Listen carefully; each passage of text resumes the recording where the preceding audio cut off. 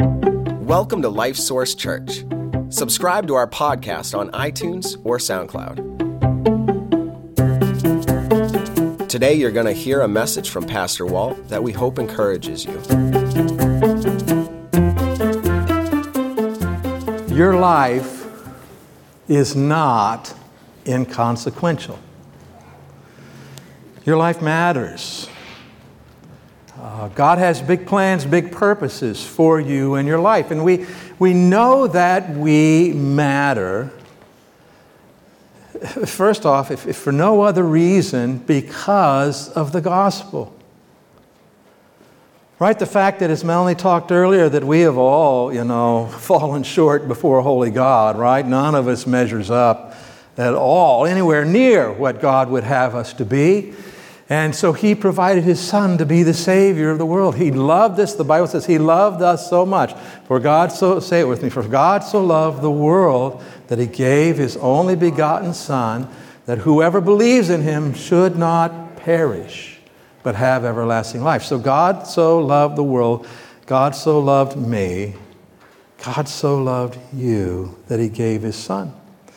That He lives that perfect and sinless life as the Son of God, goes to the cross, and as He hangs on the cross, God puts the penalty, the guilt for my sins and your sins and the sins of the whole world upon Him, and He dies there paying that penalty in full, rises again from the dead 3 days later, and God, through the gospel, offers to us, if we will just be honest with God, with ourselves, that we have sinned against Him.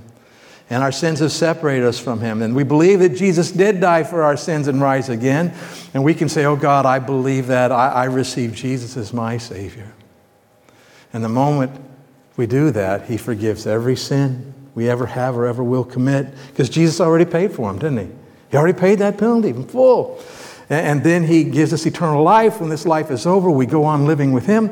And then He moves inside of us, deep down inside of us, and begins working on us to change us in His good ways from the inside out. And so we know that our lives must matter because God has done this. But our lives matter so much beyond that. That's the starting place for the fact that our lives are not inconsequential and that our lives really, really matter. And I want to show you this from the Scripture today. Take your Bibles and turn to the Gospel of Matthew. If you're using a Bible that's under the chairs there, which we encourage you to grab one if you don't have your own, it's page 1115. And we're going to be reading a portion from what's called the Sermon on the Mount, very, very well-known preaching, teaching of Jesus. So much of these things have made it into common understanding, even in culture. Have you ever heard, go the second mile? Right? You got to go the second mile. That kind of thing. There's other things in here. Let me think. Of course, the Lord's Prayer, which many people that pray in their church services regularly. Judge not. All of these kinds of things come from this well-known sermon. But I want to pick up in verse 13 of chapter 5. Matthew chapter 5. And we read a few verses starting with verse 13. Jesus talking to those people who have received Him as Savior, like we talked about earlier. And by the way, if you haven't done that, just do it right now in your heart. Say, okay, God, that is me, and I believe it, and I receive it. Okay? So Jesus, talking to those who have received Him as Savior, says this, "You are the salt of the earth. But if the salt loses its flavor, how shall it be seasoned? It is then good for nothing but to be thrown out and trampled underfoot by men. You are the light of the world. A city that is set on a hill cannot be hidden. Nor do they light a lamp and put it under a basket, but on a lampstand, and it gives light to all who are in the house. Let your light so shine before men that they may see your good works and glorify your Father in heaven." So this whole passage, these verses, is taking us someplace that people might end up glorifying God because of our lives. In other words, glorifying God, acknowledging Him for who He really is, knowing Him, receiving Him as Savior, living their lives for Him. And He says that this is going to be the result of how we live our lives. Now, is that significant? Does that make your life significant? Your life is of great consequence. And so it's of great consequence. And let me say it, I'll say it this way, sum this up. We're going to be in this passage today and next Sunday as well. But here's the overarching theme that I want you to see, and this is this, that God intends for us to live noticeable lives that point to Him. Now notice I didn't say noticeable lives that point to us, right? There's a lot of people who try to live that way. I'm not talking that. We're talking about living noticeable lives that point to Him. In other words, we're not to be living lives that are in secret. We aren't living lives in hiding. We're not just going away somewhere and cloistering ourselves and trying to, do our thing. No, we're to live lives in a way that they get noticed. And lots of ways to get noticed, right? Good and bad. But we're talking about living our lives in such a way that, wow, what's up with that? And they get noticed with the goal being, it points to God, that He might see us and notice, not that the people might see us and notice it. Your life is not inconsequential. We're going to focus in on verse number 13 today, the first half of this, as we talk about being shaken, the salt shaken out into the world. You are the salt of the earth. But if the salt loses its flavor, right, where are you going to use it? Where can you season it? You won't. It's no good. We do what? Get rid of it. Now, some people say, well, wait a minute. Salt, salt can't get unsalty. Salt is salt. And there's some truth to that, or that is absolutely true. But I'm going to understand, in Jesus' day, where they got their salt was often from salt marshes and other places, and there are other minerals, other impurities, not necessarily impurities, but minerals in the salt, okay? And so they could, with water leaching through it or whatever, the salty part could go away. And so what they had and called salt wouldn't be very salty anymore. All right, and so this is the idea. Salt loses flavor. It's no good. What you have left, you might as well just throw out, okay, and walk on it because it's just not salty anymore. Now, salt, in history, obviously, it's a very, very valuable thing. In fact, battles were fought over salt, sources of salt. Salt was bartered, bought and sold, traded as a commodity. It was used as a payment. Sometimes you could pay with salt. And salt is something that is required in our diets to be healthy. A certain amount of salt is a requirement for that. And so they used to have, when they would have, maybe slaves on a ship or even someone working for it, and you were providing for them, and you had to make sure that you were providing them salt in their diets and what they need. And if somebody wasn't working or carrying their weight, we get a figure of speech that says what? The person's not worth their salt. See? Okay, and so it was used that way. The word from which we get our word salary, the Latin derivation of that, it's believed, they're not sure, but goes back, it's a form of the word salt. Salary, okay, paying. So, in the ancient world, salt was used as a preservative. They would salt the meat and the fish and all that to keep it from decaying. It's used as a preservative. It was used, like I said, you have to have a certain amount of it to have good health in your diet. But probably, I think the thing that most of us would think of when we think of salt, well, I guess in New England you might think of plows and roads and all that, but generally speaking, we use salt for what? To flavor things, to enhance the flavor of things. And so if something is, if food is just salted just right, is, ooh, right? Anybody's mouth starting to water right now if you think about that a little bit? And so it's the idea of flavoring. And so if salt isn't salty anymore, right? Have you ever had food that you ate it and the first thing you go, wow, that's bland. You got any salt? Right? I mean, so we understand this idea. And Jesus says that you and I are the salt of the earth. We are what God's intent is to bring this good flavor, to enhance the flavor of God's goodness in such a way that the world around us takes notice. And then He eventually gets the glory. So, what does it mean to be salt? Salty. Salty salt. Well, right here in the beginning of, right before the passages we just read here in the Sermon on the Mount, there are the Beatitudes. And I'm not going to read through them, but let me just kind of talk about them a little bit. It says, I think the people here who are humble people and realize that they need God, they are not prideful people, those are salty people, aren't they? They're attractive. Okay?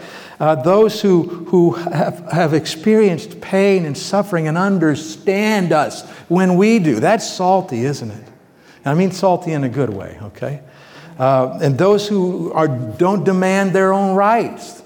They're not about everything's for me. No, they're caring about others. That's saltiness. Those who they want to know what's right and do what's right. Now that's salty. Savory in a good way. Those who are merciful, people who will show you mercy.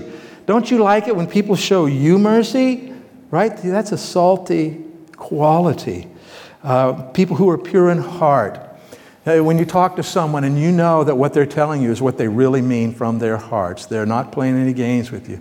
That's an attractive feature, isn't it? That's salty. Those who are peacemakers, people who aren't divisive, but people who bring people together, is a salty thing. Those who are willing to suffer for doing what they believe is right, those are salty characteristics. And so we could go through the whole Bible and look at all these different kinds of things and identify them. Would be a salty characteristic. This would be salty. All of it with the idea being to attract attention to the Lord. So when we're talking about what is saltiness for a Christian, salt that has not lost its savor. And so 3 things we want to talk about this today. And the first one is this, is that saltiness is living in a way that makes a relationship with Christ desirable, interesting, and worth considering. So someone who knows you, who knows me, and they interact with us, my life ought to be lived in such a way that they take note of it, and it would draw them toward knowing Jesus, right? There's something about this person. So the idea is this, that the salty life is not doesn't come natural. Doesn't come natural. It's supernatural. It's God's doing. So if someone who doesn't know Christ, looking at you, looking at me, they ought to look at it and say, boy, that doesn't seem natural, but it sure seems good. See that? Not natural, but it's good. And have you ever heard anybody say this, maybe to you or about somebody else? I wish I could be like that, or I could be more like you. Have you ever heard that kind of? If you are, that's because there's a saltiness there. That people go, that's good. I wish I could be like that. And so, once again, it opens up the door for us to point people to Christ. So, when Jesus says here, if salt loses its flavor, what's he talking about? Okay, when the Bible says loses its flavor here, it translates one Greek word that means this, to become insipid. That's a cool word, isn't it? Insipid. Means bland, right? Blech. No flavor to it. To become insipid, or to be dull or boring. That's what that word that's translated means. And so, can food be dull? Yeah. Food be boring? Yeah. I got to just be real open here. When we moved from Missouri to New England, and we met some really just traditional hardline New Englanders, and what did they eat? Meat and potatoes. And very bland. So anyway, this is what Jesus is talking about. If the food we're eating, this saltiness is not there, insipid, dull, or boring, it has lost its flavor. And I got to say to you that dull and boring are not words that ought to be used to describe the Christian life. Now, you can be a Christian and live your life in a way that's dull and boring. But if you're doing that, it's not because you're a Christian. Okay? The Christian life should be the most exciting life on earth. It really ought to be. And I want to think about this with me. I wrote a few things down here as I thought about the Christian life. The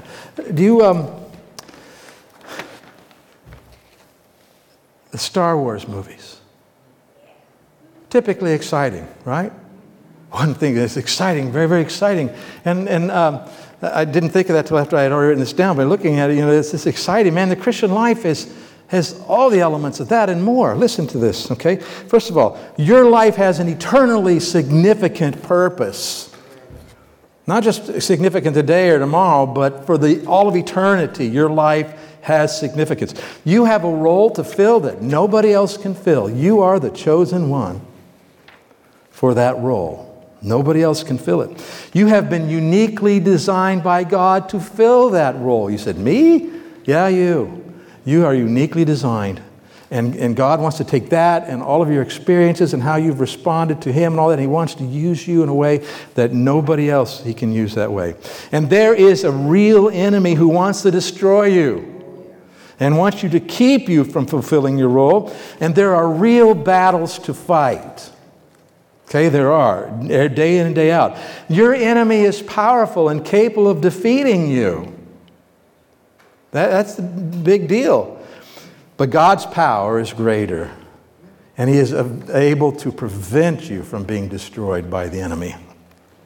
You have been given the opportunity to go rescue people who have been taken captive by the enemy, because the gospel can move people out of the kingdom of darkness into the kingdom of light, rescue them. And the gospel not only changes people's eternal destinies, it changes their lives now, doesn't it? Anybody here whose life has been changed for good because you trusted in Jesus? Amen. Right, day in and day out. And you have the opportunity to help people to experience that. People who do not have those things in their lives that you have. And then the deep wisdom of the ages. I mean, you think, Yoda, this little wise creature. Aren't you glad I don't look like Yoda? Maybe you think I do. I don't know. The deep wisdom of the ages is available to you in God's revelation of Himself, right? Wisdom. And you have this Word of God, which is alive and powerful. It's like your lightsaber, right? The sword of the Spirit. It's alive and power. It's able to do damage to the enemy, and it's able to, in your life, to accomplish God's will, and on and on and on we could go. So the one thing your Christian life should never be is insipid or dull or boring. And so if you're a Christian and your life is boring and dull, something needs to change. You probably need to change what you believe, because beliefs affect how you live your life. You need to change what you do about what you believe, and you can begin to experience this exciting life that Christ has for us. So let me just give you a few suggestions here of ways that you can overcome boredom and experience some excitement as a Christian. First one is this. Bring the gospel up to someone you don't know. Okay, bring the gospel up to someone you don't know. Well, how do I do that? Well, who knows? But you see, I'm going to do it. Next, I'm going to say. So I'm going to put myself on the spot here. This afternoon, I have an opportunity. I will be with 3 other guys that I don't know, and I will be with them for a couple hours, playing some disc golf. And I'm putting myself on the spot to say, I'm going to try to bring the gospel up somehow, some way. Okay? And I think my life's going to get exciting because I do. All right? I don't know where to go. God does, and that's His business. So bring up the gospel to someone you don't know. Maybe even more exciting, bring up the gospel to someone you do know. Well, I've already done that. Yeah, well, do it again. Bring it up again. Yeah, they might get upset with you. They might say, I've been thinking about what you said before. Who knows, right? But it's exciting. I guarantee you, see, I don't know how it all goes with the results. We've got to trust those things to God. But the idea is, I know it's exciting because before I do that, my heart rate increases. My breathing gets a little, it's excitement, right? And we call it fear. Then maybe we ought to change it and say, this is exciting. Who loves the first ridiculously stupid high drops on roller coasters? Who loves that? A few of you. Okay?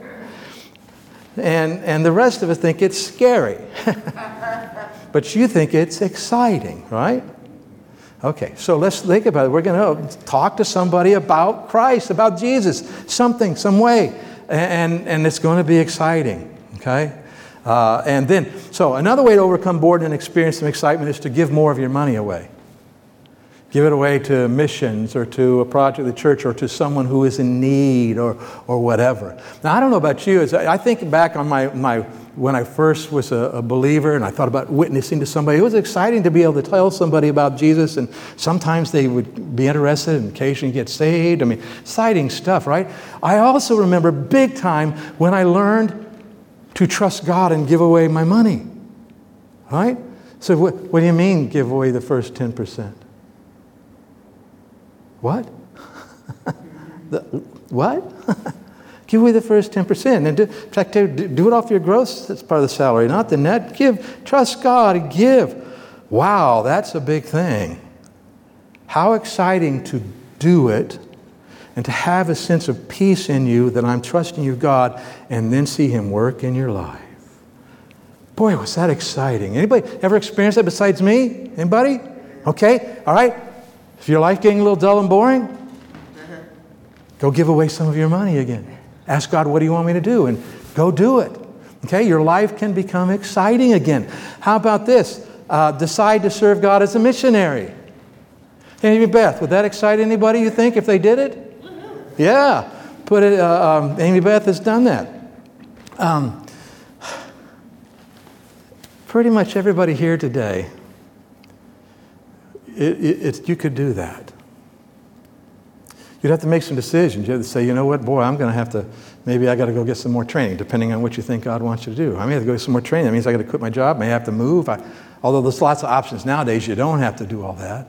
But I'm going to do it. I mean, for Glenda and I, what a huge part of our growth in our lives of trusting God was that decision to leave our jobs and move and go to school to prepare for the ministry. Right? You guys know when you made that decision, that was made your life exciting, didn't it? It made your life exciting.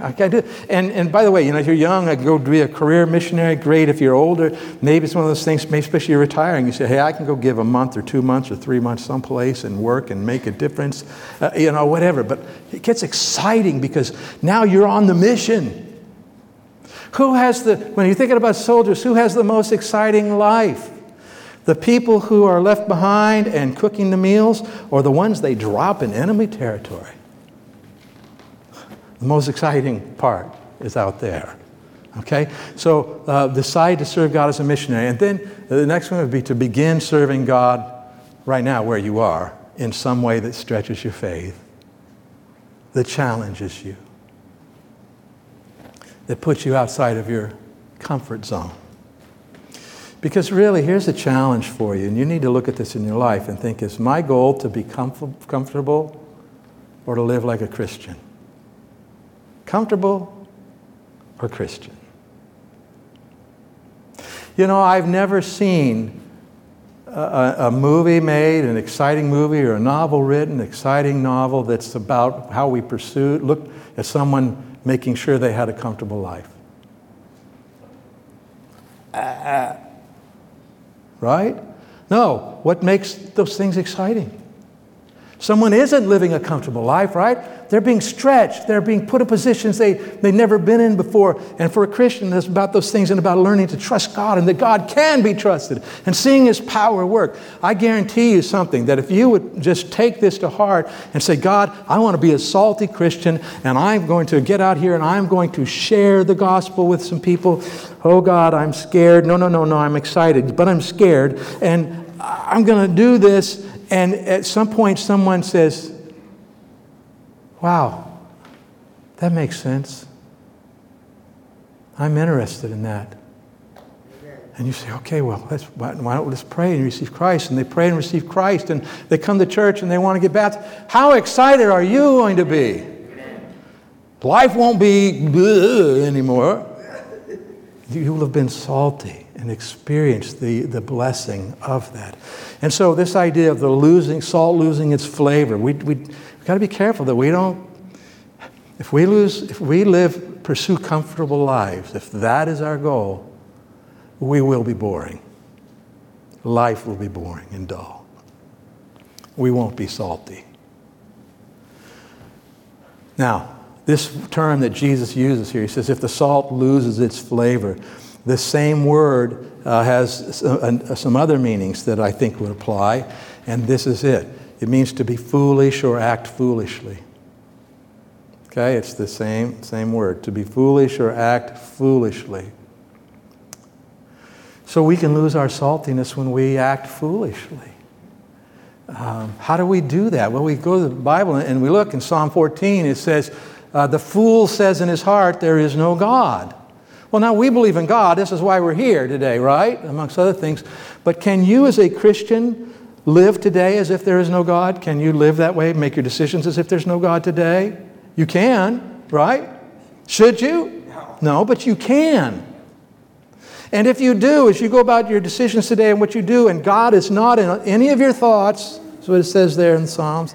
He's not in your thoughts. You're just living your life, doing your thing, your comfortable, boring life. And that's foolish. It's the fool who lives as if there is no God. In Romans chapter 1, it says that the people are foolish when they reject the fact that God is creator, that God has a design for everything. And when you live your life, you figure it all out on your own, and you're borrowing from any ideas, whatever you want. This is why, instead of saying, wait a minute, what's God's design for my life? What's God's design for my marriage? What's God's design for raising my kids? What's God's design for how I handle my finances? What's God's design for fill in the blank? And when you aren't living that way, you're living foolishly. Professing themselves to be wise, they became fools. So we don't want to live that way. We want to remember God is the creator. What's his design? And live accordingly. And then the Apostle Paul in his letter to the Ephesians says, hey, don't be foolish, but be wise, redeeming the time. Using the time wisely. Using your time the way God wants you to. Using your time for good and eternally significant things. And if you don't do that, when you look at your life and you say, I'm spending all this time on this stuff that has nothing to do with what God has for me to do, that's living foolishly. And so Jesus is saying here, look, if your life isn't salty, if your life is really lived in foolish ways, then what's the point? Right? Salt's no good. Get rid of it. Your life isn't noticeable in a way that points people to God. And that's what Jesus is saying here our lives are supposed to be. Okay. So I'm assuming, I'm confident that you're here today, you're not wanting to be dull and boring and lack saltiness, that you are not wanting to be foolish and therefore lack saltiness, that instead you're wanting to live the way David talks about, where your life speaks these words and says, oh, taste and see that the Lord is good. Look at my life and see that blessed is the one who trusts in him. Life of blessing. This is good. A saltiness. Okay? All right. Now, so let's assume that we say, okay, yeah, we're going to be salty. We're not going to be, dull, boring, insipid, foolish. We're not. We're going to live salty lives. Where is the salt in your house right now? Where is it? Maybe it's in a big container. Maybe it's in a salt shaker. If it sits there and it never gets out of that thing, what good is it? What has to happen? You have a salt shaker for it to make any difference for you. Right? No. Okay? It has to get shaken out. All right? And so the second truth here for you today is this. You need to start shaking yourself out into the world. I can do that by being salty in your daily life, the kind of the way we talked about it, right? You go out there and say, I'm going to bring up the gospel today somehow, some way. I'm going to shake the shaker here. I'm going to shake it out into my life, okay? But you can do this yourself. Make those decisions. Follow the Lord. Lord, what do you want me to do? How do you want me to live? What's your design you want me to follow? I'm going to be salty today in a way that brings you honor and glory. And so we're talking about things like this. I have a list of some things down here. In your actions, think about how could I live in a way that's salty, that shows God in my life. My attitudes. Where's a biggie? My responses. Hey, by the way, next time you're in line at a store and the person working the register is obviously just not good at it, right? And they don't have a good attitude, and the people around you start complaining, you hear all this kind of stuff. But you be the one who understands that that person matters. Jesus died for that person. And who knows what's going on in that person's life today. And you get up there and you speak something encouraging. Say, hey, hang in there, man. Just, I'll tell you a secret. I trusted Jesus. It helped. Or whatever. I'm just saying. But be caring and you can be salty, right? So your attitude, your responses, your facial expressions, your words, your tone of voice, all savory. Something that would draw people to the Lord. And as you have opportunity, then speak of Christ. So sometimes you're going to go out of your well-intentioned and you're going to wait. Somebody's going to ask me what I do this weekend. And I'm going to tell them I went to church. And you wait, and you wait, and you wait, and nobody ever asks. I got an idea. Go out there and ask them, what did you do this weekend? Listen, be interested.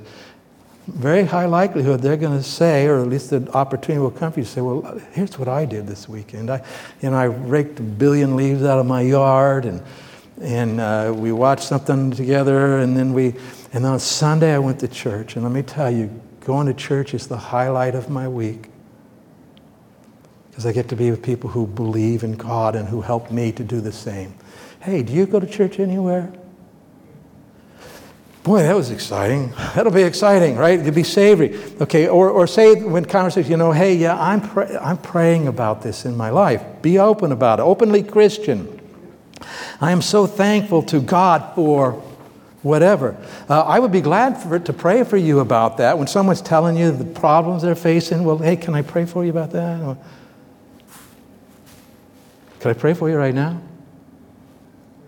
Just engage with them. You're being a salty Christian. Have you ever thought about what happens when we come to the end of our lives? We can go on and on. I don't need to go on and on, but you got to be openly Christian to have those opportunities. Openly Christian. And if you think, well, I am openly Christian, but these opportunities never arise, maybe you need to open more.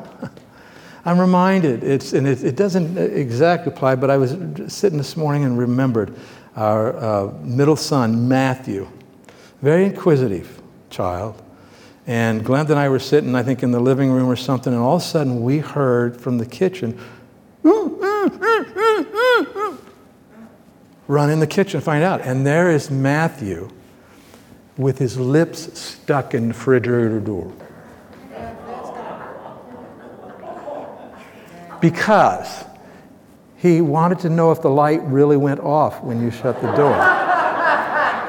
And he was trying to see, and then it went poof.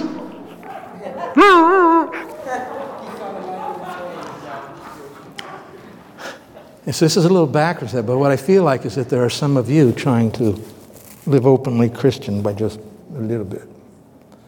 And what happens is this is if you're talking. You need to be openly Christian. Open the door and be open about your relationship with Christ.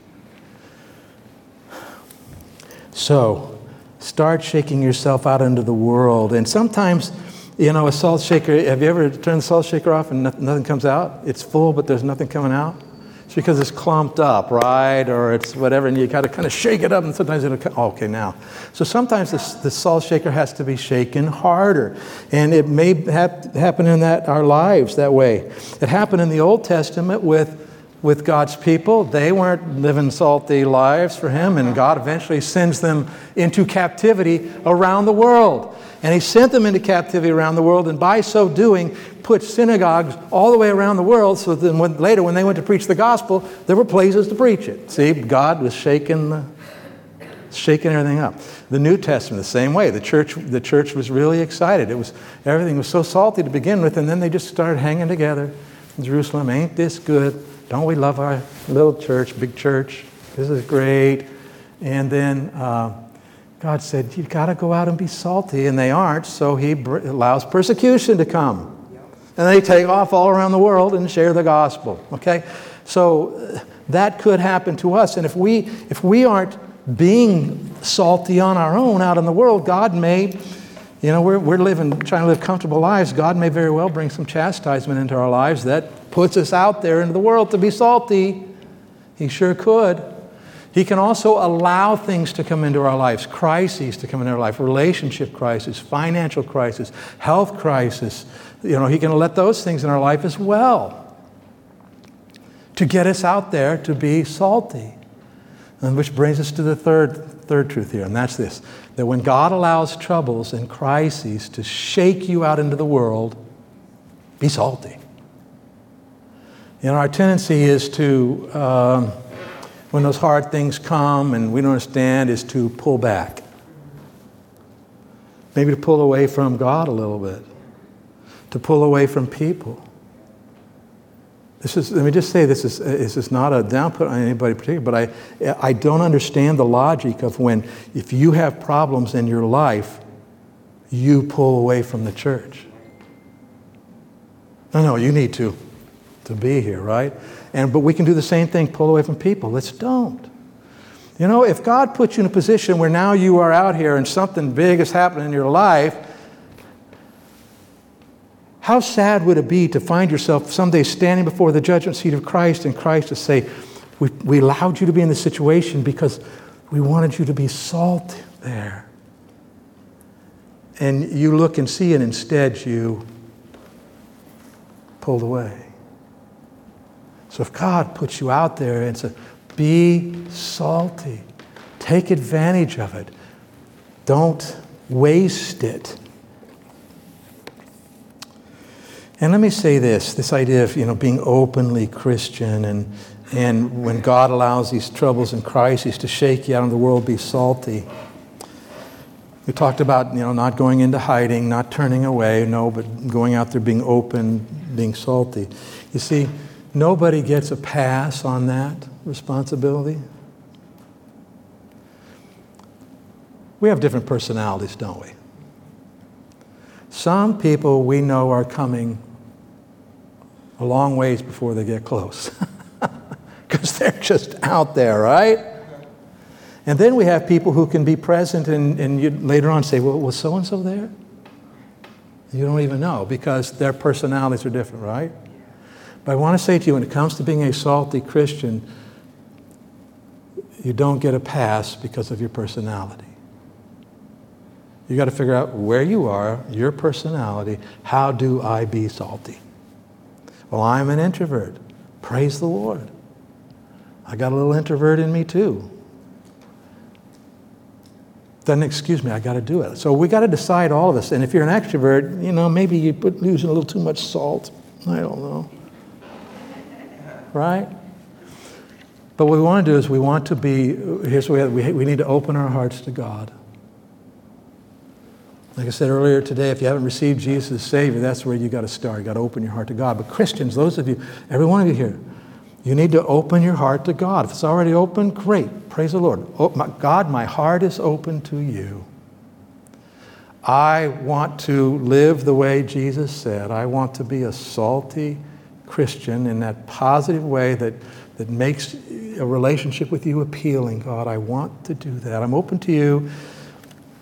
And so let me show you. So, God, I'm open to you, so I'm opening your word. All right? And I'm going to look, I'm learn, and all kinds of things. You say, wow, that would be a salty way to live, and this would be that would be a salty way to live. And so now I'm going to open up to the world around me as well. I'm opening up to you, God. I'm opening your word, and then I'm going to open myself up to the world around me and become a salty believer. Because God intends for us to live noticeable lives that point people to him. This is not an inconsequential thing. This really, really matters. And so go do something about it. Go do something about it. When you leave here today and this week, go do something about it. Okay? I don't know what that is. Ask God. God, here I am, right? We already said, I'm open to you. I'm open. Go do it. Second thing, this is one of the reasons it's so important to get together and to be with other Christians and talk about your life together, because that helps you to be a salty Christian when you go back out into the world. This stuff matters. Let's pray. Father, thank you that you have given us this role of being salty Christians so that the world can take note and see something that's desirable when it comes to knowing you. Oh God, I pray that you would stir our hearts about looking at our lives. Are we living lives, Father, that's about our comfort mostly, or are we living lives that are about being a Christian, a salty Christian in the world? Help us to see the truth about ourselves, Father, and then show us a path to take to make a difference. And I pray that we would encourage each other with this, help each other with it,